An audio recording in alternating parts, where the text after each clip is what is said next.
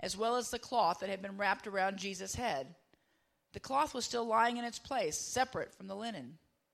Finally, the other disciple who reached the tomb first also went inside. He saw and believed. They still did not understand from the scripture that Jesus had to rise from the dead. Then the disciples went back to where they were staying. Now Mary stood outside the tomb crying. As she wept, she bent over to look into the tomb and saw two angels in white seated there where Jesus' body had been, one at the head and the other at the foot.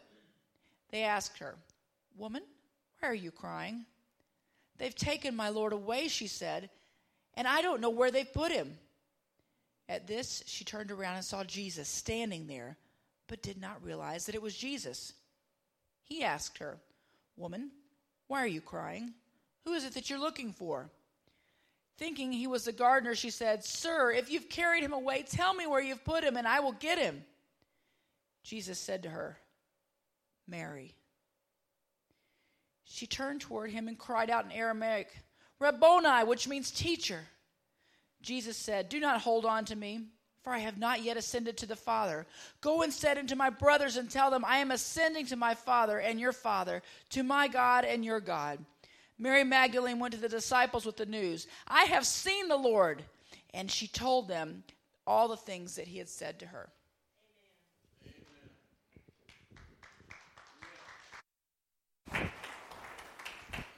Well, good morning, everybody. It's great to see you this morning, and I apologize to all the Kentucky fans that are here that you didn't get your undefeated season, but that's why I'm glad that I'm a Christian, because Easter morning's about winning. How many believe that? Amen. Amen. And, it could be worse. You could be a Tennessee fan. So, or you could be like me, a Cubs fan. It's been a bad 100 years. So, but anyway, we're going to talk about something more positive this morning than basketball, and we're going to talk about the game of all ages. The series that we've been in is we've been calling it Clear Eyes, Full Hearts. Right, and we've taken this from Friday Night Lights and a book called Friday Night Lights that the subtitle of it was A Town, a Team, and a Dream. And we've been talking about this team of Jesus and his disciples and their dream to change the world and to make the world, as Melanie said, a new place, different than it's ever been before. And the town, of course, was Jerusalem, because it had to go through Jerusalem. And so that's where our story has been. We've been toggling during this series between Mark and John's gospel. Sometimes the lectionary chose the Mark passage and sometimes it chose John. Actually, this week they gave us a choice, either the Mark passage or the John passage. But I chose the John passage because the Gospel of John was written in a particular way. It was all heading toward the story that Melanie just read, the resurrection story. The Gospel of John is often called the book of signs. There are 7 signs in the Gospel of John that all point to the resurrection.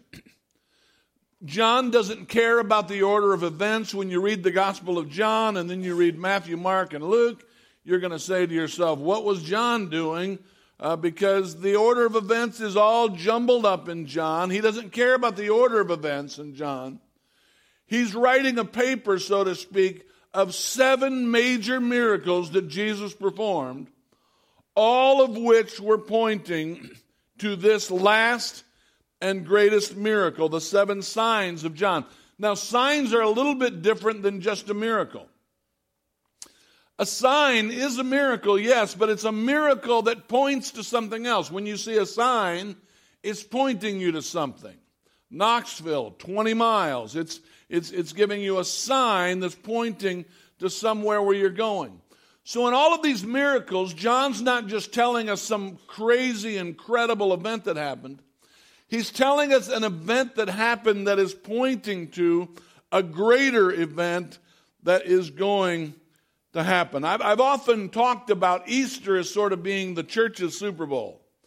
This is our big Sunday. This is the Sunday that we have an audience with more people than we often have during the rest of the year. And if you will, John was pointing in his gospel toward this big event, bigger than the Super Bowl.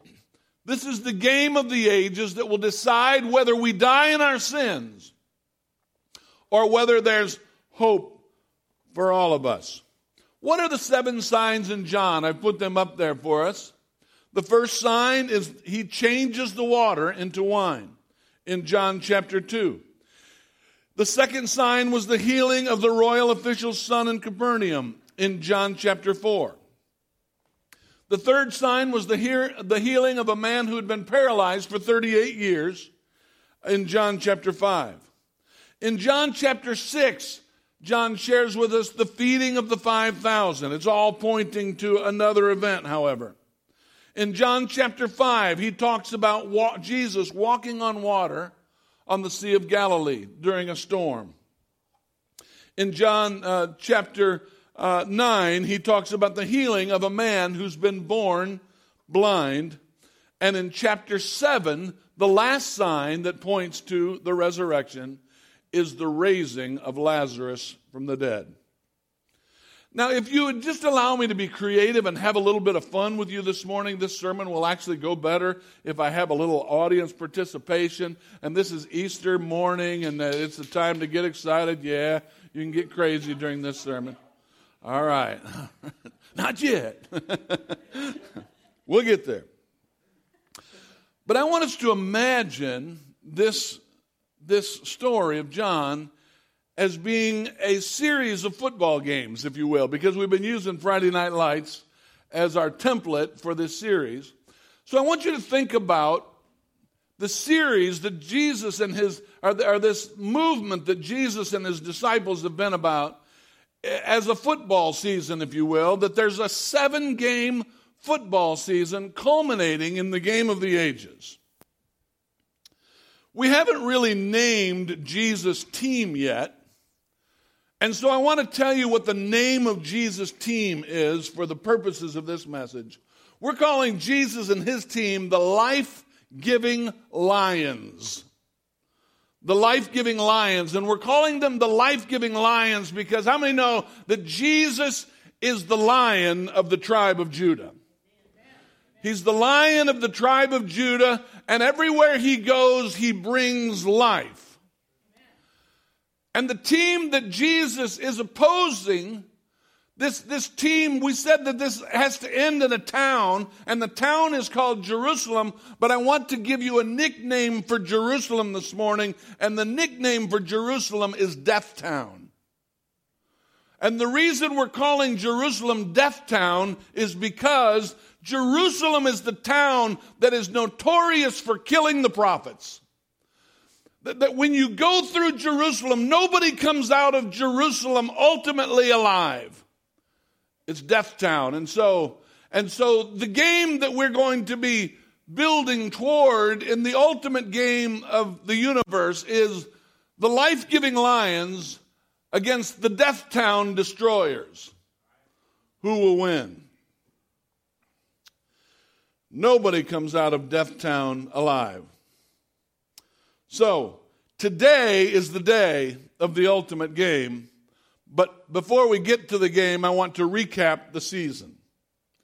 And the first thing that I want to say about the Life-Giving Lions is what an unlikely team they were.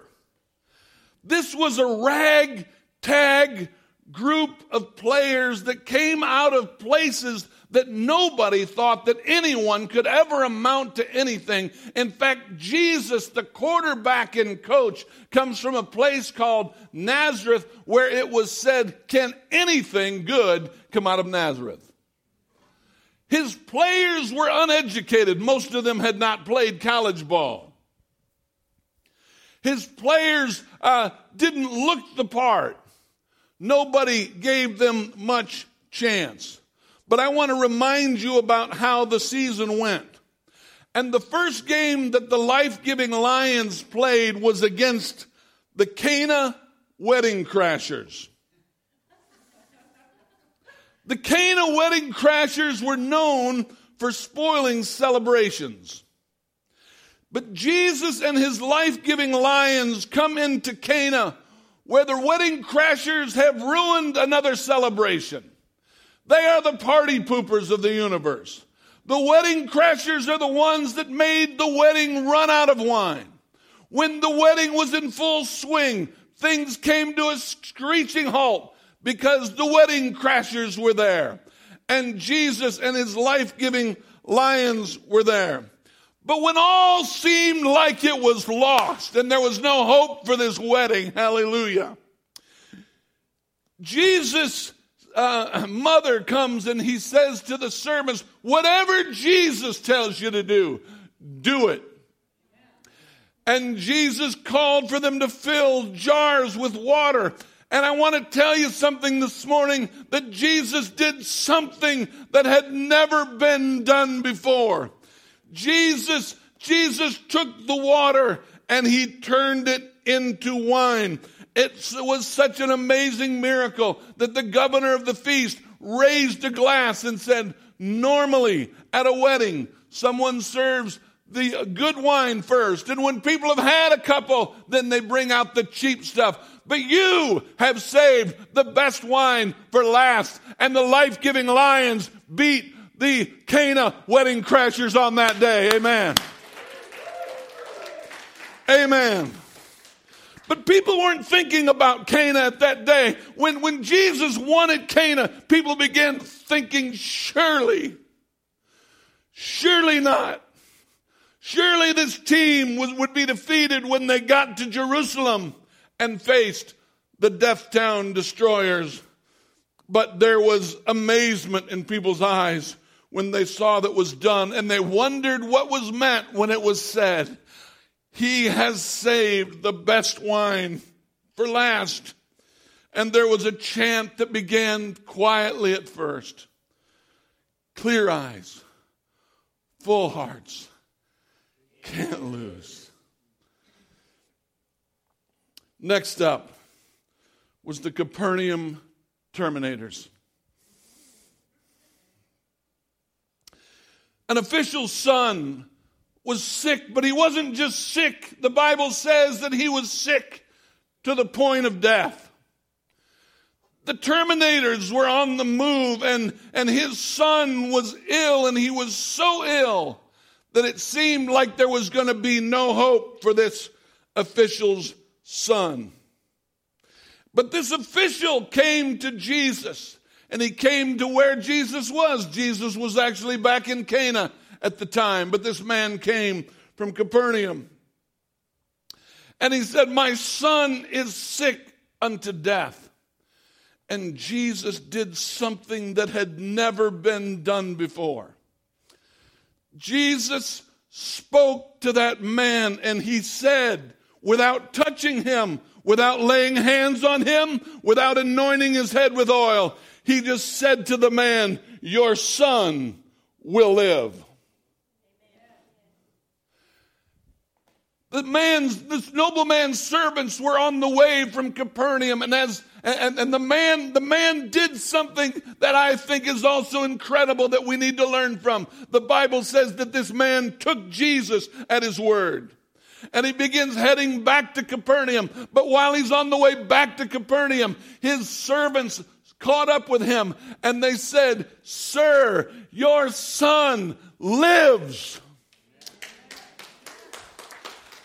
And there was something in faith that rose up in this guy. He says, I have to know.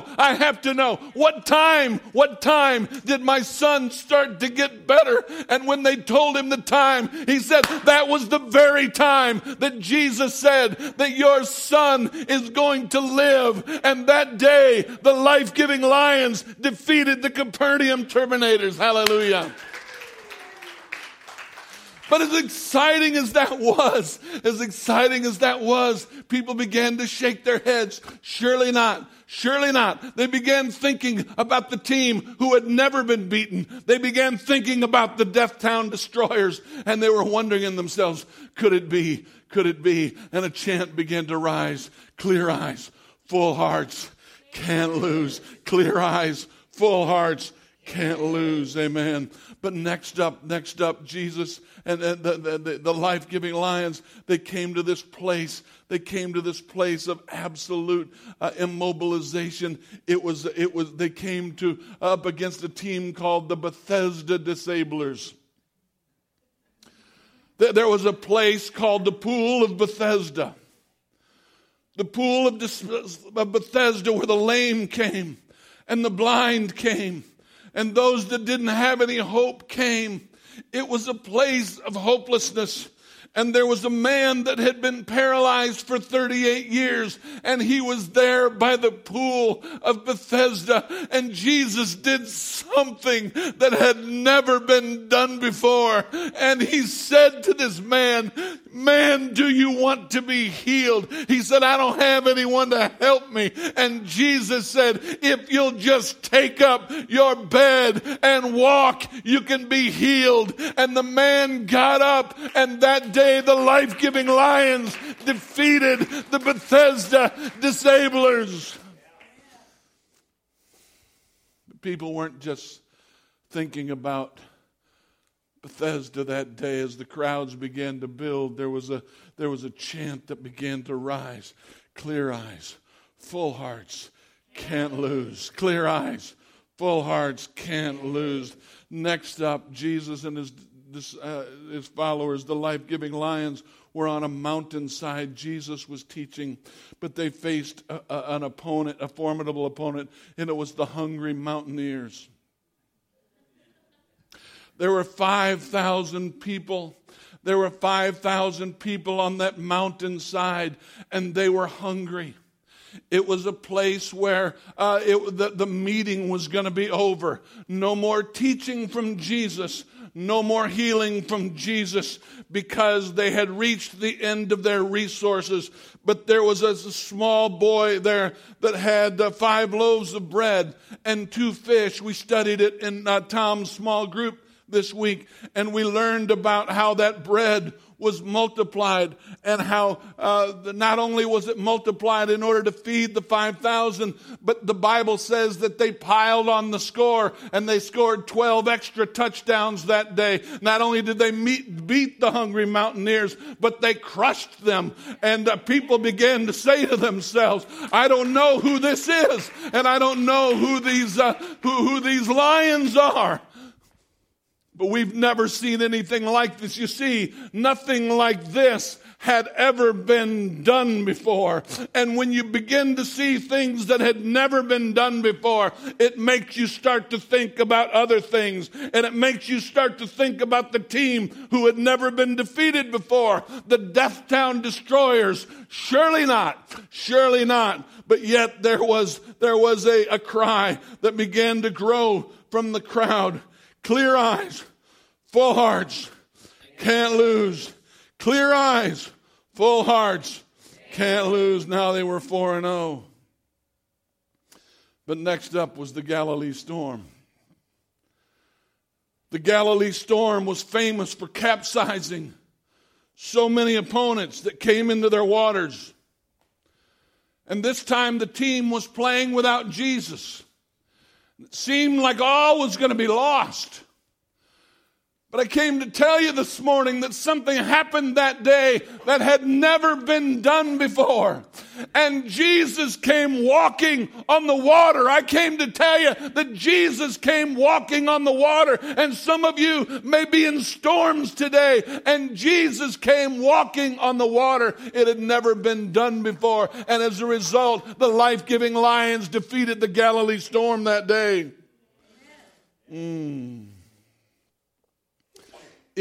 Who is this? Who is this? Who is this? Who is this? Who is this that the winds and the waves obey him? Who is this that can walk on water? People weren't just thinking about Galilee. They began thinking about Deathtown. And they began thinking about that team who had never been beaten. And people were talking among themselves, surely not. Surely not. And the chant began to build. Full hearts, clear eyes, can't lose. Clear eyes, full hearts, can't lose. Amen. There was one more opponent that they had to face before they went to Jerusalem, however, and that was the Siloam blinders.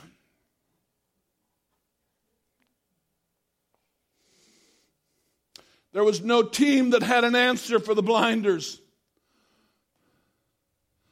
There'd never been a man who was born blind who had been healed. This man wasn't just blind from something that had happened to him along the way, but from birth he had been born blind. We don't even know if there were eyes in his head. He was blind from birth. It caused people to say, did this man sin? Was it him or was it his parents that caused this man to be born blind? But into that place of hopelessness, into that place of blindness, the life-giving lions came to town, and Jesus did something that had never been done before.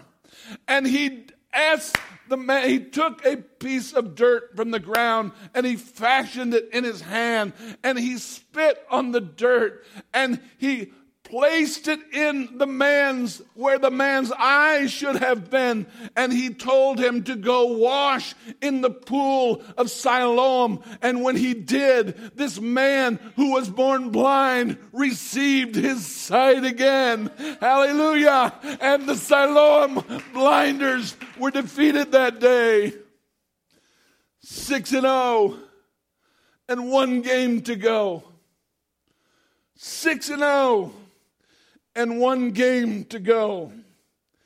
And it was time to face off against the team who had never lost. The game of the ages was culminating in Jerusalem. Bigger than the Super Bowl. If Deathtown wins, you and I are dead in our sins. But if the life-giving Lions win, if you're on Jesus' team, you can't lose. Nobody had ever beaten death. And it was Friday night. Friday night lights. The stadium was filled to capacity. Surely this would be the end of the life-giving Lions.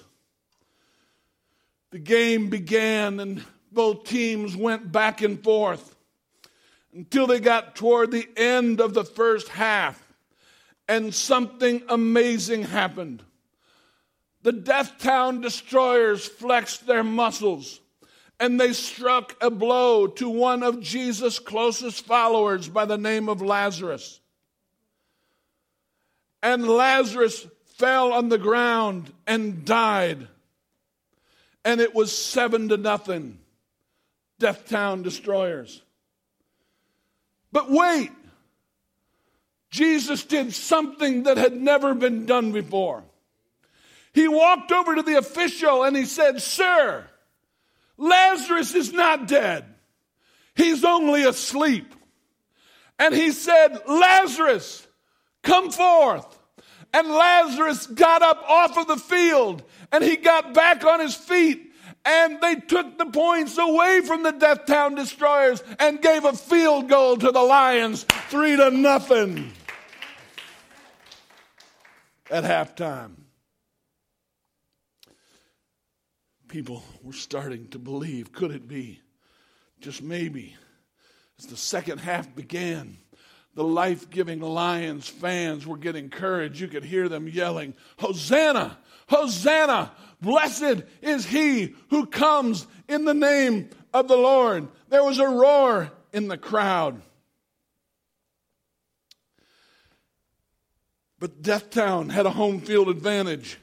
And soon the fans of the Lions were drowned out by the chants directed at Jesus, the captain of the team.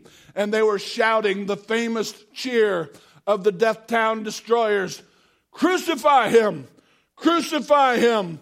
Crucify him!" But beneath the stands, there was a muted roar. Because whenever Deathtown defeated an enemy, they would take their conquered enemy and they would put them underneath the stands, underneath the stadium, if you will. And they would lock the sides of the stands so that they were trapped underneath the stadium. Everyone who had ever been defeated by Deathtown was there. Their eyes were peering through the stands. They were there. They were hoping against hope that somehow the life-giving Lions could win this game. But the game came down to the last 30 seconds. The Lions are ahead 3-0. And the Lions have the ball. It was their game to win. All they needed to do was run out the clock. And they would win the game. Jesus, the Lion of the tribe of Judah, however, called a play. It was a play that had never been done before. As Chris said in his message last week, it didn't make sense. Judas hiked the ball to Jesus, but instead of blocking for Jesus, he moved out of the way to allow the destroyers to come through the line, chasing Jesus.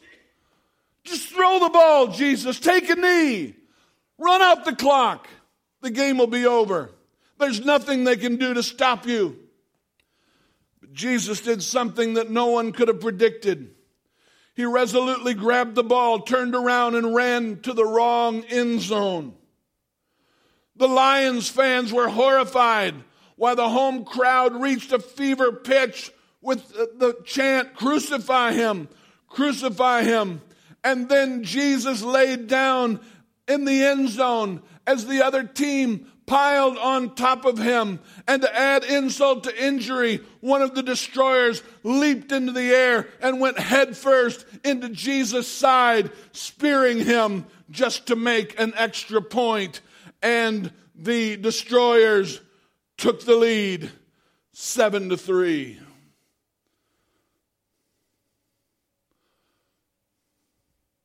And Jesus was motionless. He didn't move. He was dead. The game wasn't over, but would have to be delayed. There were still 10 seconds left. This was Friday night. And suddenly, as soon as Jesus breathed his last breath, the ground shook in the stadium, and there was a bolt of lightning, and the scoreboard exploded, and the stadium was enveloped in darkness as the ground shook. The game had to be delayed. And even though they were the Deathtown destroyers, they were religious destroyers, and so they would not play on Saturday. And so the last 10 seconds of the game would have to be played on Sunday morning, but there wasn't much use showing up because Jesus, the captain and quarterback, had been killed as the destroyers had done to so many before him. They placed him in the Lions' locker room. And just to add insult to injury, they chained the doors of the locker room so that no one could go in to resuscitate him. And the crowd went crazy. And then fell silent. As the stadium emptied, the life-giving Lions moved into the silence of Saturday, and the players were listless without Jesus. Some went back to fishing. Some just stayed at home and stared at the wall. We had hoped. The game was in our grasp. It was only a formality, and we would have won the game. Jesus was more than their quarterback. He was their reason for being a team. So now they were listless. Beneath the stands, there was weeping and screaming and horror because they had hoped. Saturday was a blur. Sunday morning came, and a few of Jesus, Melanie read about it this morning, a few of the women who were Jesus' most ardent followers, they came to the stadium early, just hoping to look into the window of the locker room door just to see Jesus, who they loved and cheered for. They'd forgotten about the chains, but when they got to the locker room, they couldn't believe their eyes because the chains were off of the locker room door, and they walked right in, and when they walked in, all they could see was the table on which Jesus had laid, and they saw his bloodied uniform that was laying there. People started coming to the game, but not many came that morning. No reason to come. The Destroyers had the ball, 10 seconds to go. All they had to do was hike the ball, take a knee. Game over. But a few showed up. The Lions arrived at the stadium with their heads down. Underneath the stadium, hopeless, gaunt eyes stared out with tears.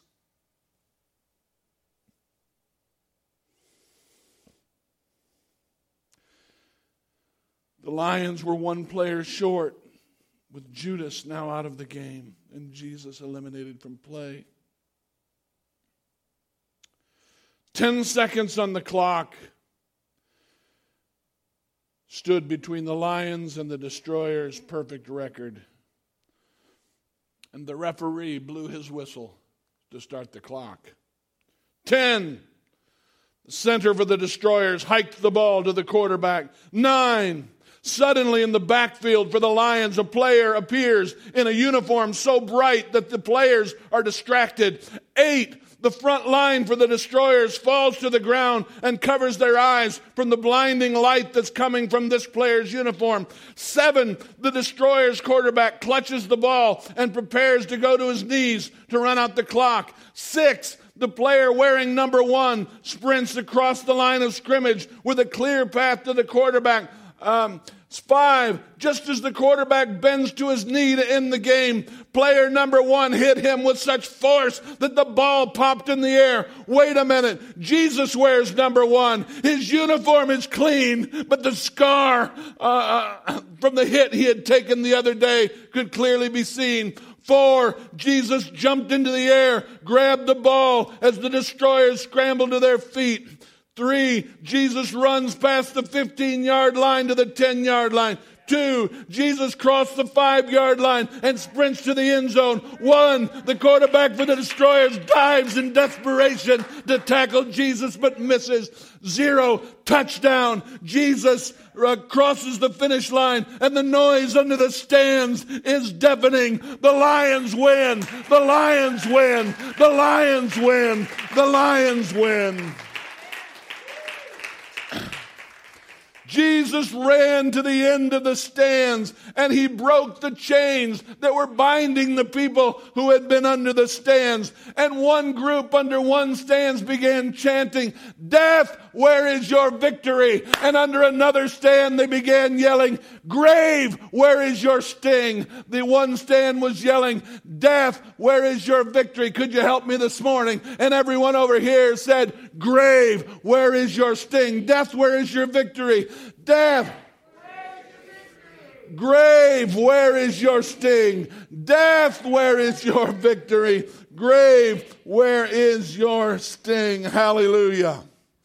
This had never been done before. But because of this, ladies and gentlemen, nothing shall be impossible for you. Because He lives, your broken relationships can be healed. Because He lives, your lost loved ones can be saved. Because He lives, our little church in North Knoxville can shake this city with the gospel of Jesus Christ. You say, it's never been done before. I don't care. We read a story this morning about things that had never been done before. I came to tell you, and I came to believe that if we have clear eyes and full hearts, amen, clear eyes, full hearts.